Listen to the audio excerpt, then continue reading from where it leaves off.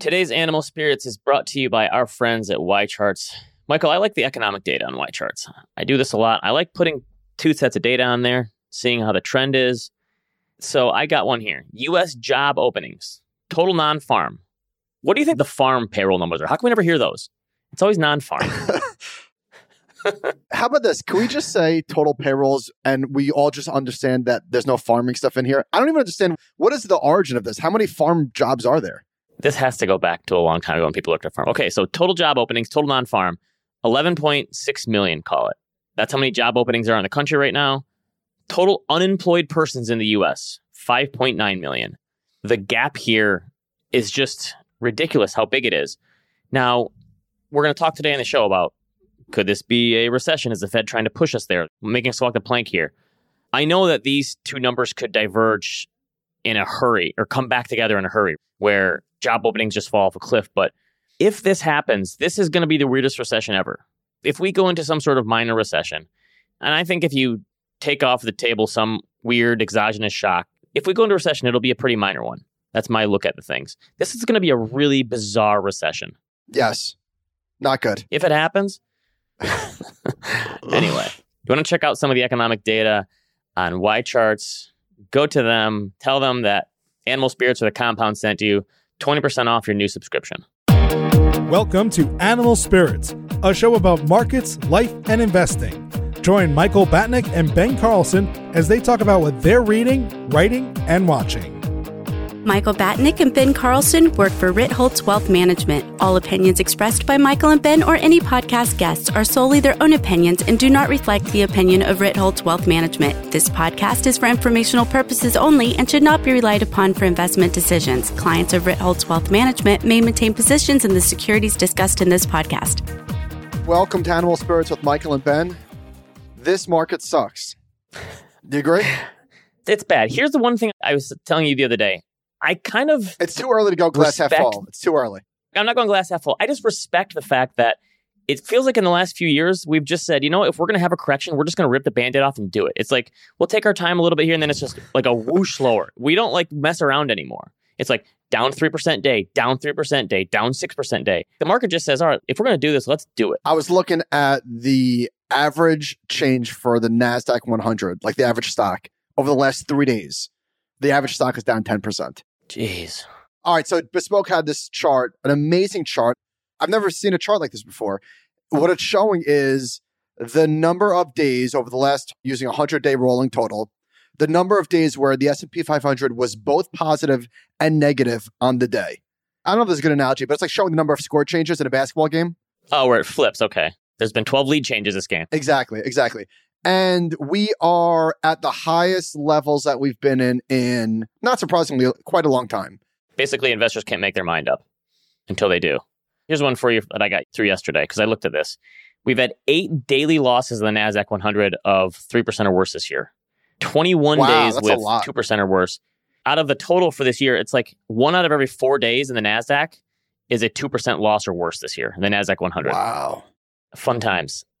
So through Monday, S&P was down 16%, Russell 2000, 21%, and NASDAQ 100 more than 25% on the year, like year to date. That's not drawdown.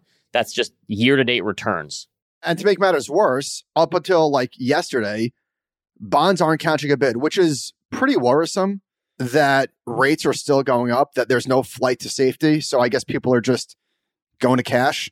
So this is from Danny Kirsch, who is a good follow on Twitter. He showed a scatter plot of the daily returns of long bonds and the S&P 500. And this was, when did he tweet this? I don't know, sometime last week. He said, the move in TLT and SPY today. SPY down 3.3%, TLT down 3.6%. TLT is the most sensitive bond holding, aside from, I guess, zero coupons. Meaning that typically, when the S&P is down 3%, TLT is up 2%, 3%, not down 3%. So there's a scatter plot. And that's one of the reasons that you hold long-term bonds, because right now they should be like rocketing up. So he said the 2 dots further left were in March of 2020 as COVID shutdowns were starting. Basically, a lot of pain out there. So talk about bonds catching a bid. Like bonds like at a slight little, barely doing a little better the last couple days. But like, I honestly think the Fed could probably put an end to this with one sentence. I think Jerome Powell could say one sentence and this correction could bottom. Which is? That's where we are.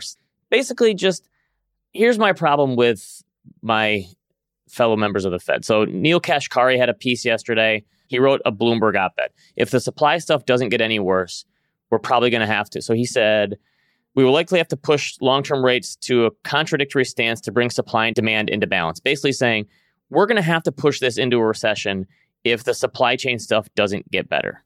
I think the Fed's missing a golden opportunity to be like, listen, this is not our fault. We don't have anything to do with supply chain stuff. And remember, I don't know how long ago was it? A year ago, they basically said, we're going to let inflation run hot for once and see what happens. And they've already thrown that out the window. I feel like the Fed is overreacting. I feel like they could say, listen, we're going to raise rates and we're going to stop these bond purchases because, like, what's the point anymore? The housing market is fine.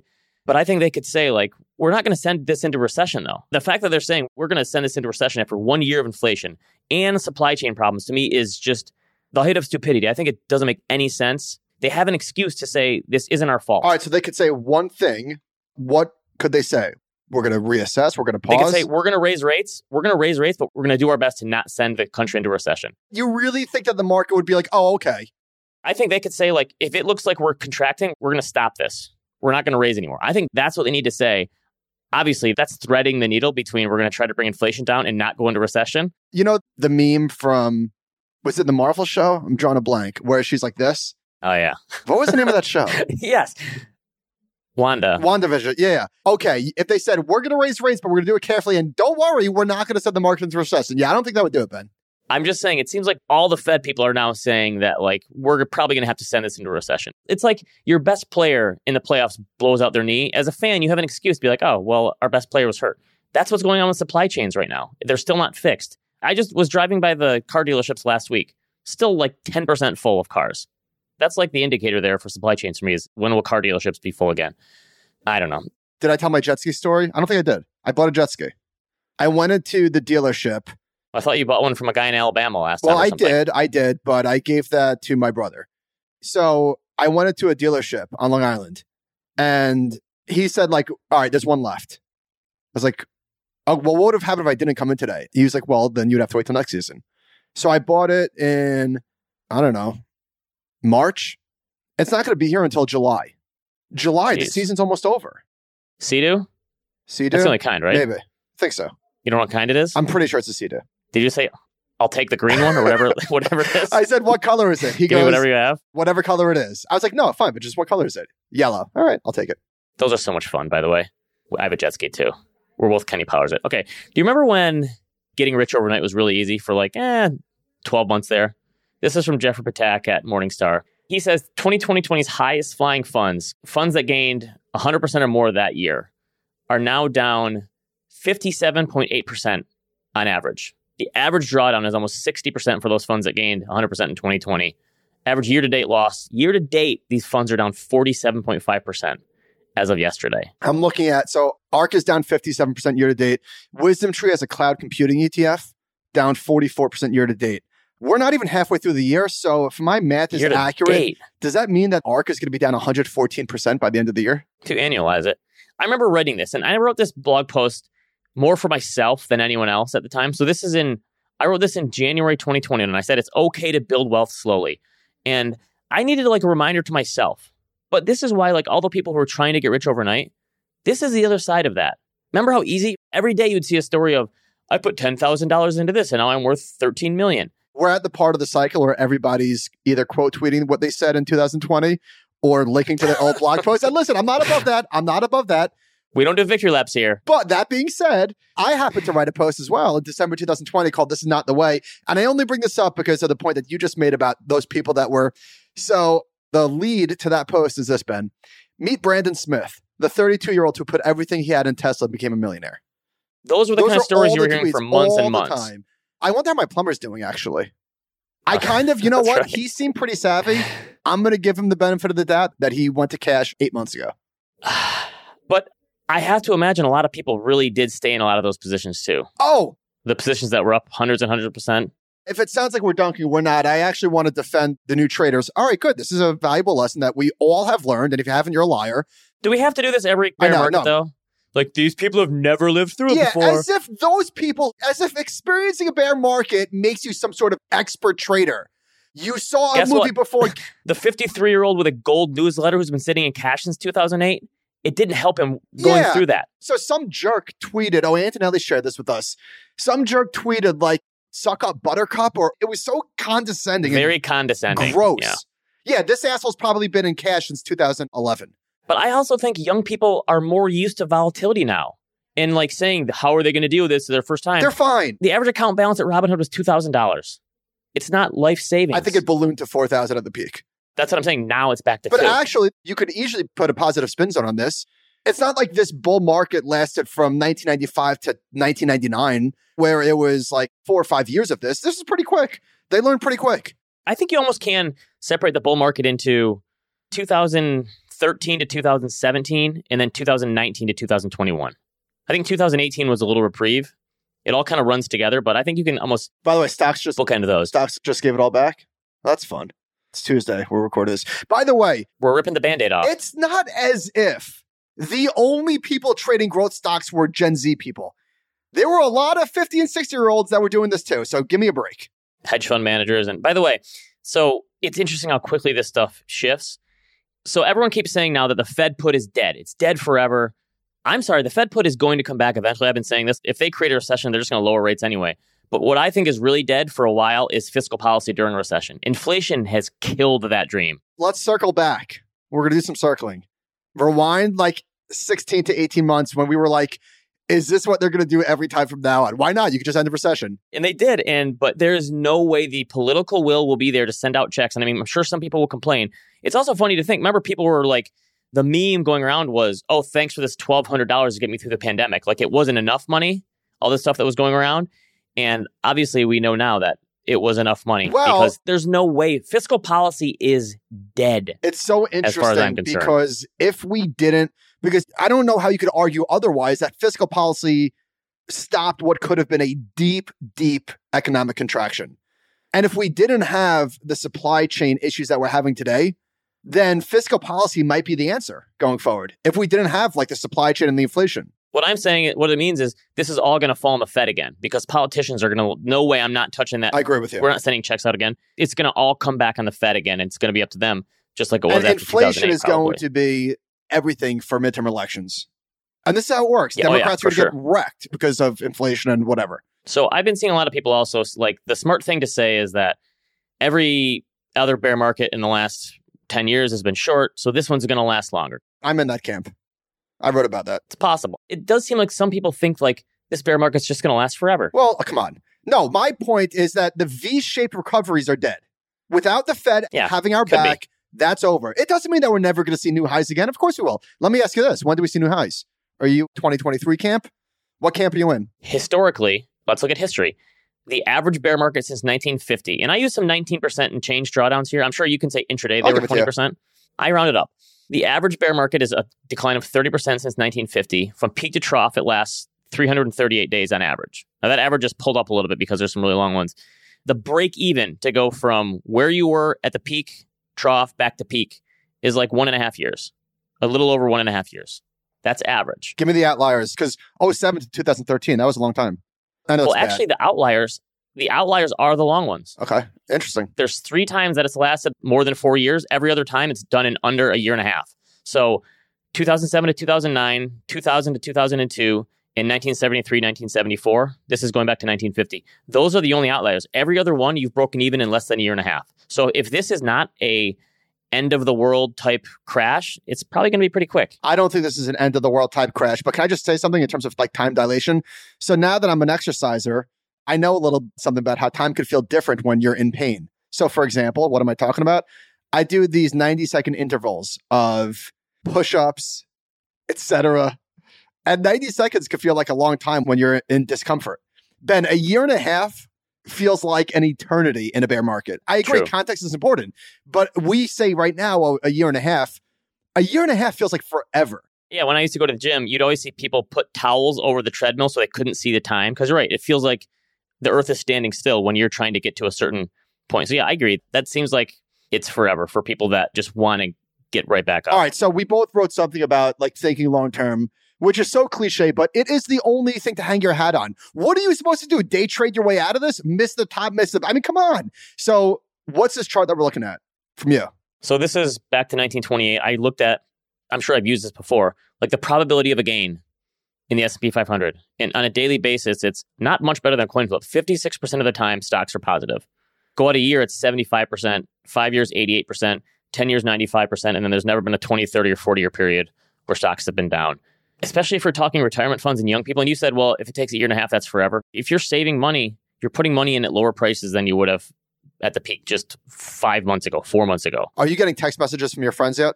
What do I do? We had dinner with some friends this week, and I had one person say, like, kind of asking, what's going on here? This seems kind of crazy. The worst advice, but also the best advice is do something else. Stop paying attention. Nobody's gonna be like, oh, thanks. It's a great idea. But yeah, we went to dinner this past weekend for my wife's birthday. And I was just thinking, people are drinking and having fun. And I'm thinking, none of these people care about the stock market right now. None of them do. That is probably the best line of thinking. Well, it's a huge edge. I don't care. I thought about that too when I was at like a T-ball game or whatever after a really bad market day. Nobody cares. And it is a blessing for people that are oblivious to what's going on the day-to-day because they are so much better off mentally, emotionally, financially. I would say that most people are not freaking out. No. Although you are freaking out if you put all of your money into some of these growth stocks. That's different. But some people did that though. If you went all in on just growth, hyper growth, and crypto, right now you're down, I don't know, 60, 70%, depending on what you're, maybe 80%. That is no laughing matter. That is like a life-changing type of loss because not only is it... That's paying your tuition to the market gods. That's bad because it's tough to have like a big learning lesson from that because that might mess you up forever where you just live with fear in the back of your mind as you invest. That's also why you need to avoid these big mistakes. That's the point where if your number one lesson there is not, I should be in index funds, then you didn't learn your lesson. That's when you know you need to have more diversification. Well, the other big lesson is then not to like hawk financial advisors. It's like, maybe I shouldn't be doing this. Potentially.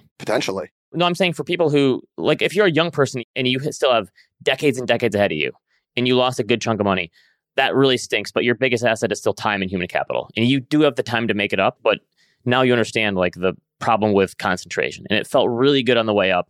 It feels 10 times worse on the way down. So I wrote about this yesterday about like value outperforming growth. If you saw the list of growth stocks down 60, 70, 80, 90% literally, you would think it's absolutely inconceivable that value stocks would be doing well enough to have the S&P, quote, only down 17%. I looked at it yesterday. The names are, it's Johnson & Johnson, United Health, Berkshire Hathaway. Who trades United Health? It's these really boring names that are holding it up in the tech stocks. So I looked at the biggest tech stocks. It's Tesla, Facebook, Apple, Amazon, Google. Did I miss one? Microsoft. Their average decline. Amazon's down 40%. Yeah, the average decline for those stocks, the only one holding it up is Apple. The average decline is like 25 or 30% for those stocks. I want to share a tweet from Jenny Harrington. She said, scared? Not me, not at all. I'll tell you why. This correction is mathematical. Valuations are rationalizing and mean reverting for transparent reasons. This isn't a pandemic where we have no idea what will happen, nor are 100-year-old banks collapsing. Normal part of the cycle. I completely agree. This is an excellent take. This is not even a pushback. I would just say that the scary part of it, the unknown part of it for me, is with interest rates normalizing, with inflation, it might not be a fundamental contraction, but we don't know where valuations are going to go. Like, what if Apple goes to 14 times earnings, which I think is gravity for the rest of the market? Now, that will provide amazing opportunities, obviously, but we just don't know. This is the hardest part about, you could build the most beautiful discounted cash flow model in the world, but you don't know what people are going to be willing to pay based on, because if you look back historically, I've done the research on this, higher inflation periods typically have lower valuations. That's how the market got to like 8 times earnings in 1981, because inflation was running hot for so long. Apple just had its best March quarter ever. We spoke about that last week. Barring a big recession, which I don't think we're going to have, Apple, the company, should do fine, should continue to still grow 5% quarter over quarter, whatever it is. But if investors Yeah, so we just don't know. That's the hardest part is like, you could do all the fundamental research. You could nail, I'm going to predict what the GDP is going to be. I'm going to know what the unemployment rate is going to be, all this stuff. You could even guess inflation, but it doesn't matter. We're going to get into crypto in a little bit, but the fact that so many tech people were heavy into tech and crypto, I think if you have the spillover effects, if Apple is your last line in the sand, like you're holding on to Apple, and then you eventually have to sell that too for some reason, that's when, if you get into like the reasons for people to selling, that's when who knows? To Jenny's point, remember like business cycles and market cycles? Like it's been a while, and this is what it is. But here's the other part of this is it was like a man-made recession in 2020 from the pandemic, obviously. And if the Fed pushes us into a recession now, it's going to be another man-made one. And so I think that's what screws people up, is that it speeds up the cyclical part of it. Because, I don't know, the Fed saying we're going to let inflation run hot, we're going to let this thing run for a while. Maybe people taking on a lot of risk in that scenario when the Fed's like, we're going to keep our foot on the gas pedal. Maybe they were right to do that at that time. And then the Fed says, whoa, we're hitting the brakes now. And now people are right to overreact the other way. Oh, forgot to plug this early on in the show. Again, I am doing a webinar with Y Charts on Thursday afternoon. We'll drop a link in the show notes talking about mega cap tech names. So that should be a good one. All right. I don't think I've ever seen sell in May and go away quantified quite like this. And by the way, is this ironic that we're finally seeing a really lousy stock market in May? And I'm not seeing sell in May headlines. I think we're actually focused on the declining market. I'm not really seeing much of that. Did we finally move past that? So this year was sell in January? So anyway, this chart quantifies the sell in May and go away type of thing. This is showing the average 6-month return for the S&P 500. November to October, October to March, etc. May through October is statistically by far, I don't know why, maybe there's some funkiness going on in here, but by far the worst month. I wonder if like October 1987 has brought down the average significantly. Either way, it is by far the worst statistical month, 6-month return for stocks. Come on, this is data mining. Okay. I'm just saying, this is for financial bloggers and no one else. Why? If this is the worst 6 month of the year. What good does this data do for us? Well, it gives us content for the show. That's what it does. All right. It's not good. JP Morgan had a post about bonds, and they're showing like what if the 10-year rises, and their base case is for 2.5% on the 10-year, which would actually provide a nice return. I don't think anybody's thinking about lengthening their duration because interest rates are going to stop rising. Oh, so they're saying, here's your base case return if rates go up, if they go down. So they're showing in the middle. If we get a recession and the 10-year goes to 75 bips, U.S. bonds are going to go up 15%. So this is over the next 12 months. But if you're looking over the next 5 to 10 years, your base case should always be, what is the starting yield? And starting yield now is 3%, which is, you're not able to live off the interest on that, but it's better than it was 12, 18 months ago. So it's not just U.S. bonds. World government bond, worst year-over-year performance basically ever. Okay, I talked about this yesterday. We were on a Twitter Spaces with Tom Lydon and Todd Rosenbluth. What was that for again? ETF trends. I shared that the worst return for the Barclays aggregate going back to 1976 is 2.9% calendar year, and it's down 10% this year. Man. All right, this is on a lag, but Crunchbase did a report on global funding in private markets. Seed funding fell month over month, but it's still up 14% year over year.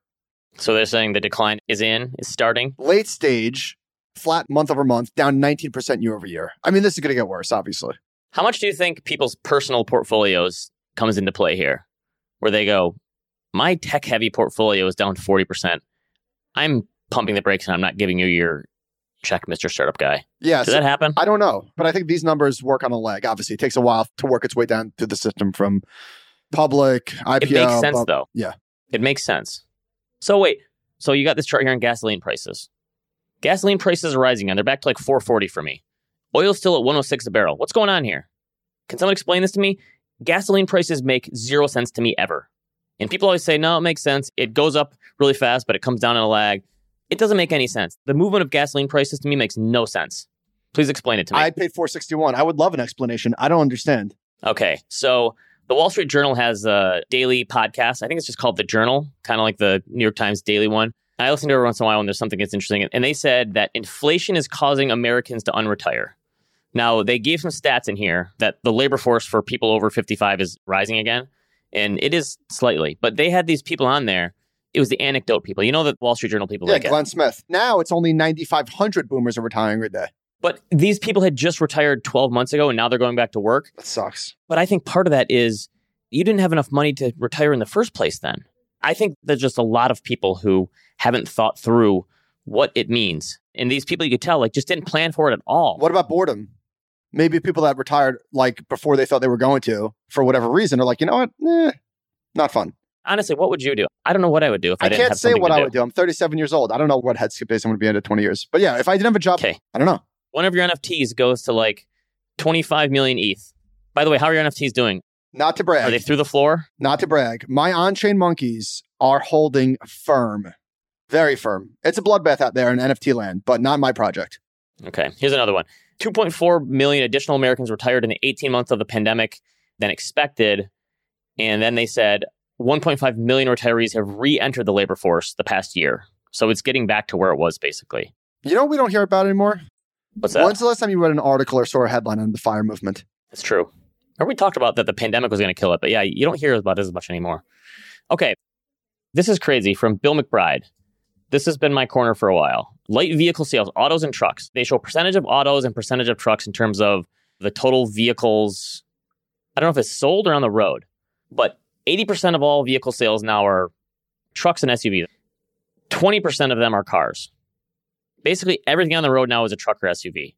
I've got a bone to pick with people. These trucks are getting out of control where if you go into a parking lot, and they always back in because if you drive a truck, you have to back in because that's a cool thing to do. Josh backs in. Okay, he's a back-end guy. Big back-end guy. It saves you so much time on the way out. So these trucks are getting so big these days that you can't get by them in the parking lot. They take up too much room. Their nose or their tail sticks out too far. Trucks need their own parking lot somewhere else, like a bigger parking lot. Like you can't park in the small parking lots anymore because your stupid truck is too big. By the way, easily the worst drivers on the road. Big trucks, they don't know how to use cruise control. Is that fair? Thinking about trucks reminded me of my jet ski and interest rates. So obviously I'm financing the jet ski because they're not cheap and I'm putting down not too much. They're more expensive than you think, aren't they? They're expensive. I'm getting creamed by this interest. I didn't like, because you don't lock in interest rates. What was it? 5%? I don't know. I didn't do it yet. Oh, okay. But I think you pay it off over like 2 years, though. It's a really short loan. When I did mine, I think I financed it for 24 months. Okay. So the interest rate doesn't really matter that much. How about mortgages, though? 5.5% now? Dude, this chart is nutso. Just the speed of it. So this has to cool off the housing market. If you list your house and you see, okay, not as many people are, don't you think people are going to start pulling their houses off the market? That's probably going to happen, right? It depends how motivated you are to sell. Right. Like, do you need to sell it or did you want to sell it because that's at a high price? I'm just staring at this chart. It's a real showstopper. It's like gas prices to me still. Why are mortgage rates going up so much faster than everything else? They're way above the 10-year now. 10 years at 2.9 or 3. Mortgage rates at 5.5. That's a pretty good spread. I feel like the banks are taking advantage of us. And they're paying off 0.1% on their savings accounts. Okay, so Canadian home prices are finally falling? Is this the thing? Yes. Did you put this in here? Yes. Whoa, hold Toronto on. home prices dropped. You conveniently skipped over Bill McBride on housing affordability or inaffordability. Okay, what did I say? What is it? Hit me with it. Hey, my whole housing thesis was always predicated on low interest rates. 37 markets, a third of the country, are now the least affordable they've ever been. Of course. Prices rose 40% and then so did interest rates. Of course they're not unaffordable. This is, I don't know, tragedy might be too strong of a word, but if you're like a young person and you're trying to buy a house and you just can't buy a house and you're trying to start a family and whatever, move out of an apartment with kids, what the hell are you supposed to do? And if you're stuck not buying, rent is going up. So you're getting screwed in two ways. That's why I made the case last week of buying still. I suppose maybe a sensible option is, or maybe not, is just put down 5%. I'm saying cheaper housing in the Midwest. I think that's what it is. You do a lower down payment. You just lever that thing. People said it was leveraged, not levered. What? That was a consensus. Delever? A couple weeks ago, we couldn't figure out if it was Deleveraging? delever or deleveraged. I think it's People said deleverage. deleveraged. So anyway, yeah, All so Toronto home prices are coming down. I put out here that we've shown those graphs before about disposable income versus housing prices. And in Canada and the UK and Australia, it's way, way, way above where the US is. And my point was like, what if our real estate just kept going to get to those astronomical levels? And people push back at me and say, no, people don't have to spend as much on healthcare or education or retirement in those countries because they have a bigger government backstop there. To which my point is, if that was the case, why would the stock markets there not be just ripping it through the roof? If people have more disposable income because they're not spending on that stuff, why would it all go into housing and not into the stock market as well? Does that argument make any sense to you? The reason that housing prices are so much higher there is because people don't spend as much on healthcare and education. Where is this? in Canada, UK, Australia? I don't know. Why do their stock markets stink so bad? Energy. Well, actually, their stock market should be doing well now. Okay. Want to do some great quarter, guys? Yeah. Did you listen to some earnings calls this week? I listened to the Airbnb one. I did not. It's one of those stocks. We were talking before we got on here. Every stock at earnings is just getting slaughtered. Even if they report better than expected numbers, they're just getting slaughtered. Everyone's getting slaughtered. But the Airbnb thing, I never really realized this. They said, again, long-term stays are accounting for 1/5 of all bookings now, which is double where it was in 2019. The CEO talked about their I'm flexible option. Have you ever heard this before? See, the thing is, I never really even looked at Airbnbs before the pandemic, and now I'm using it and looking at it way more than I did before. But they have this I'm flexible thing. By the way, where you basically say... The Toronto stock market is down 6% year to date. S&P's down 16%. Oh, come on. Recency bias. Wait, Toronto stock market? What? The TSX. Whatever. What do you mean recency? I just said. I said on the year. Look at how it was the previous 10 years. That's because it's all energy stocks. I just said that. Okay, but the previous... whatever. So they have this I'm flexible thing where you basically say, I'm flexible, and you say, I want beachfront, or I want pool, or I want something eclectic, or I want woods. And it gives you a house, these crazy houses all around the world, and it gives you a date that is off-peak. It's pretty cool. Love it. If I was a young person, I'd be using that all the time. I could never use it now because I have kids, and you have to plan around this stuff, and it's not feasible. What else did you learn? How's the stock reacting? I'm guessing terribly. Well, the stock, it had a good day when it reported earnings, and now it's gotten crushed ever since because everything's getting crushed.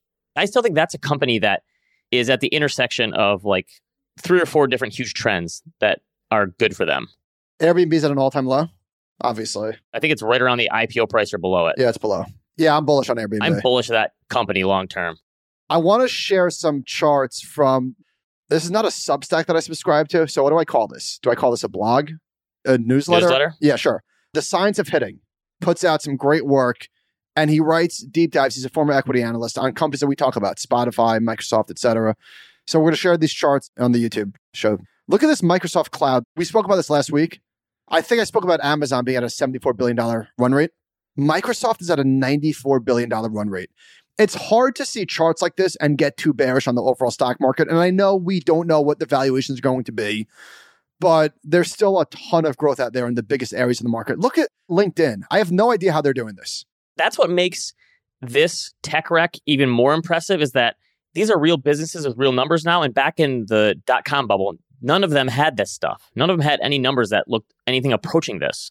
It almost makes it more impressive this time that they're falling so much, some of these companies. I did listen to the Lyft earnings call, and it started with this. Here's how it started. Q1 was better than we expected, and rideshare ride volumes reached a new COVID high. This is Logan Greed, who is the co-founder and CEO. They also said our Q1 results meaningfully exceeded our outlook. This outperformance was driven by increased demand and resilient driver levels. Yeah, the stock was down 27%. I would love it if for once the CEO just goes, man, our stock is getting crushed after hours. Just be honest about it. Obviously, people didn't like this. They lowered guidance, but they lost $196 million for the quarter, better than the $427 million loss last time. But it's over. When I say it's over, I just mean the endless flow of tolerance and cash for investors to subsidize these losses. They don't want to do it anymore, clearly. When are these companies going to start making money? Well, Spotify's in a similar situation.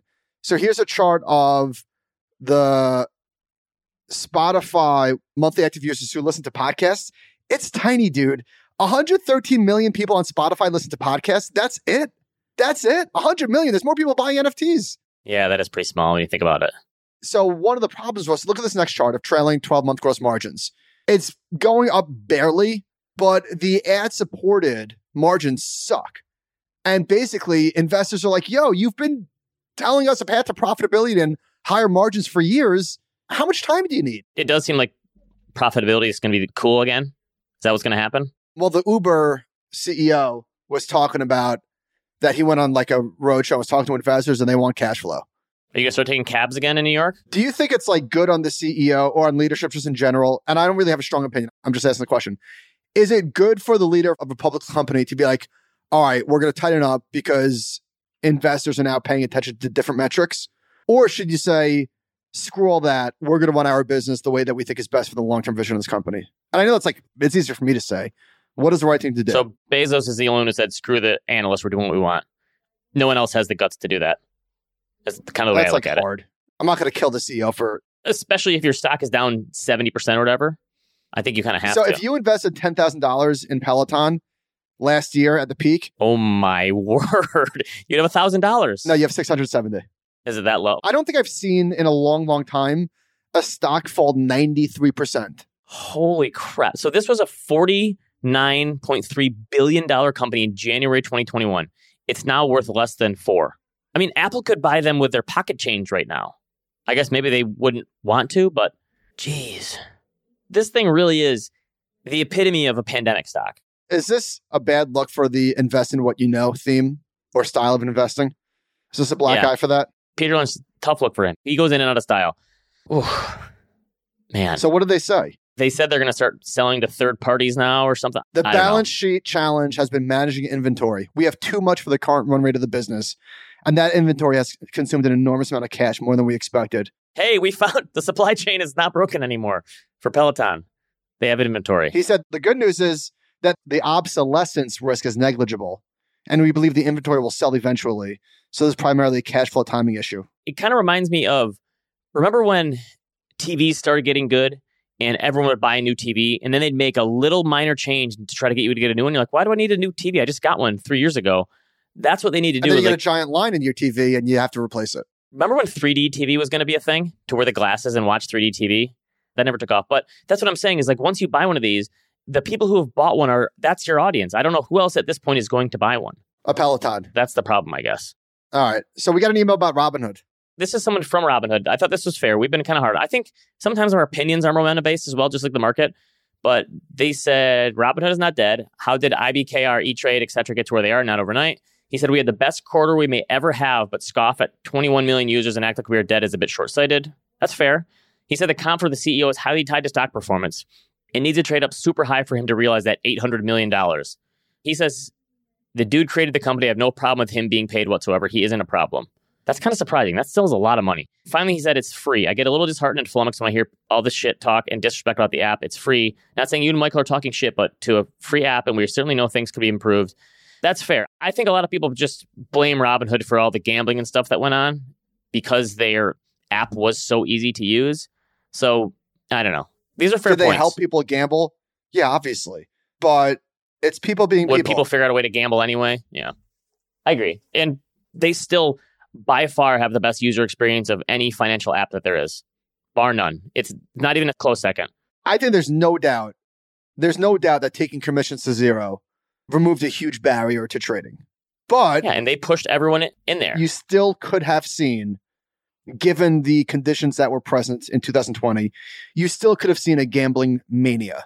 I'm not saying you would have for sure, because we don't know, but it's not impossible. So this is from Bloomberg. 9 months ago, the father-son duo that runs used car company Carvana had a combined personal fortune of more than $32 billion. They've now shed almost 80% of that. One of the biggest and fastest declines of any billionaire family or individual fortune in history. It's probably worse than that now. This stock is now down. This is almost like Peloton. This is another stock down 90%, which I'm surprised people aren't using it still because the car inventory is so low. I don't know nothing about the business, but wow. My parents bought a car from them, said the experience wasn't great. Here's another one. Redfin, and there's another company down 90% during the biggest housing boom ever. There's so many crazy charts like this. Okay, crypto. Remember last week when I said it's surprising that the sell-off hasn't really hit crypto yet? That was basically right before the floor fell out under it. They were holding up relatively well, basically in line with the NASDAQ. And given the carnage, you would have thought that the pain would have been, 2 to 3 times worse in crypto. And it wasn't until recently. So there was a stablecoin thing that fell apart. It's a little too in the weeds for me. Explain it to me. So Terra, not Tether, UST is Terra. It's an algorithmic stablecoin, which means that it is backed by an algorithm. And I can't explain to you the dynamics of burning and more money coming in and rewarding the buyers and sellers to keep it in line. But basically it was pegged, or it was supposed to be pegged, and it got depegged. It broke. It broke badly. I think it got as low as 65 cents on the dollar. And so Terra, which I'm sure I'm getting some of this wrong, so Google if you want like the real story. But they bought like $1.4 billion worth of Bitcoin, I think. And they had to dump it all to shore up liquidity. Anyway, it was a mess. And so Bitcoin crashed and ETH crashed and Terra, the company, they have a coin that crashed. A lot of crashing. You know what else is crashing? All the macro takes from crypto people. Look at the US dollar index for the past 10 years. This thing's up 30%. In the past 2 years, basically, the majority of that is up the last 2 years. I think that was probably one of the worst things about crypto is all the terrible macro takes. The dollar is going to collapse. People use the term fiat currency a lot, which is always like 75% chance you're a charlatan if you use fiat currency. But I think that's one of the worst things that happened is just that so many terrible macro takes that people really thought the dollar is going to collapse and the global reserve currency is over. And look at this. Look at the dollar. I hate to say it, but it's like interest rates. I'm still quite bullish on crypto being much, much, much bigger in the future than it is today. And I just think that with any new technology, you're going to get this is bound to happen. Kicked in the absolute face. I bought some more yesterday. Definitely not like a short-term bullish thing because it's in free fall, as you know. But here's what I did sell. I sold my Gemini stablecoin. I sold GUSD. Now, I did this either, what day is today? I think I did this Monday morning, so before this started to come unwound. But this is a combination of smoke and fire, but more interest rates. So we have spoken over the years at what level in risk-free government bonds would you need to get in order to sell your stablecoins? Now, for GUSD, which by the way, I believe that those are actually backed. I'm not saying that there's going to be a run on GUSD or anything like that. But at 6.9%, which was a little bit less nice than the 8 that I was getting, I took a look at New York State municipal bonds. And you know my tax equivalent yield? It's like over 5%. Wait, is there a fund for that? There's an ETF for that. Okay. So if I can get like 5 and change on tax equivalent basis or 6.9, I don't know. That's like a pretty easy decision. The spread needs to stay a little wider, right, for that risk you're taking. That makes sense to me. Yeah, so this is more of an interest rate thing than, put it this way, if rates were like still 2%, given the news that we saw yesterday in Terra, I would still be comfortable holding my money in GUSD. I also think the fact that crypto's crashing makes a lot of sense when all the hyper growth stocks are crashing, because eventually some of those people are getting margin called, and a lot of those are the same exact holders. If you hold a lot of hyper growth stocks, you hold a lot of crypto too. So those people are in a world of pain right now. This is your advantage. And it's not like specific advice to buy individual companies or buy cryptocurrencies because obviously nobody knows what's going to happen in the long term. These are, especially crypto, is like the most speculative thing. But if you have the ability to endure pain, you're probably going to be better off than somebody that's just hair on fire, running around buying and selling like a maniac. Right. You bought a ton of stuff when it was going up and now you're selling it now that it's down. That's the thing. It's so boring, but just understanding and knowing your time horizon. The question I keep getting is what to do about stocks and bonds. And now that they're both down, I don't know. The answer is nothing. Well, the answer is build into your expectations that things are going to go wrong. If you hold crypto or growth stocks, they're going to crash. If you hold the stock market, it's going to crash. Sometimes bonds are going to go down if interest rates go up. Build that into your expectations. Have something that's very liquid if you need to spend the money. If you don't need to spend the money, for me, all of these stuff that I'm investing in, I'm not spending it in the next 12, 24, 36 months. Yeah, it stinks that my net worth has gone down or whatever, but it doesn't impact me now that if I needed the money, I'd be freaking out. But I don't, so it's not that big of a deal. I was thinking about, here's the other thing. The psychological value of having cash. It allows you to survive, and nobody wants to hold cash in a bull market, and especially with interest rates at 1.5%. Think about all the questions that we were getting about what do I do with my cash? What do I do with my down payment money? What do I do with that? Here's another thing I want to warn people about, and you can listen to us if you want or not. Maybe you say, well, that's you guys, that's fine, but what about me? So Bill Hader has a show, Barry. He's on the Prestige TV podcast with Sean Fennessy where we're talking about the episodes. And he was talking about, as a storyteller on TV, his thing is he always wants to be posing a problem rather than solving a problem. And I feel like that difference between posing a problem and solving a problem, that is people helping you with your finances. So there's a lot of people out there who've been rooting for a systematic crash. They're the ones who are posing a problem now. So they're showing you scary charts. They're telling you why you need to get out of everything. You need to go into this or that, or why the whole financial system is going to go under and crumble. And those people are constantly posing a problem. They're never solving one because they want to tell a story. And those are the people that are never going to get you back in when things do turn around, and it will eventually. Otherwise, why are you investing in the first place? I like the framing of that. If you're writing a TV show, you're posing a problem. If you're investing for someone, you're trying to solve a problem. So I binge watch Barry. It's definitely not for everyone. I love so many things about Barry. But if you're dabbling, what I love about Barry is that you could watch, give it 2 episodes, give it 60 minutes, and you'll basically know whether it's your cup of tea or not. It's definitely a your mileage may vary type of thing. But the characters, the guy that plays Fuchs, who is a total that guy, he's been in a million things, is incredible. NoHo Hank, I don't know who that guy is, but he's amazing. Mr. Cousineau, you might know him as Henry Winkler, is amazing. I love that show. Very subtle humor, too. I laugh out loud. In the most recent episode, it's not a spoiler, but somebody says, we're going to draw straws. And he goes, what are you, Bruce Willis from Armageddon? Yes, that was good. I thought the last episode was really funny.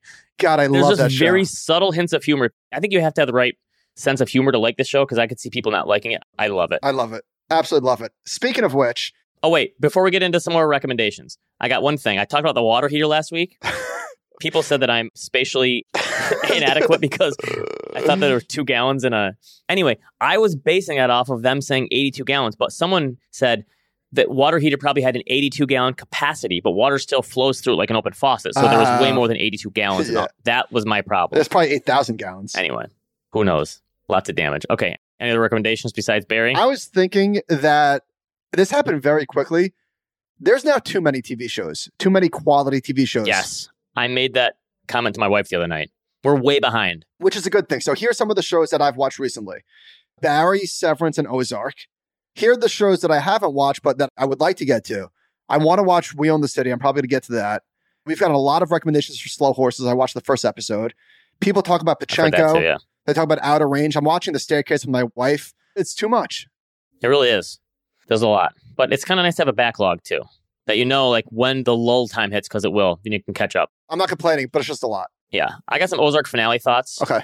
I thought that the second half, so there was like 2 7-episode blocks. I thought the second half of the final season wasn't as good as the first half, but I still thought that the way they ended the show, I've heard a lot of lukewarm takes from people. I loved it. I really liked it. I thought the way that they did it, it made a lot of sense, and I love that show. I agree with you. That's like top 10, top 15 material for me all time. I loved that show. Ending shows is so difficult. What could they have done to satisfy the people that were disappointed? I thought the way that they did it was in line with the way the show has gone. I thought it made sense for the way the show has progressed. I agree. One of the recommendations for this week, Liam Neeson was on Smartless.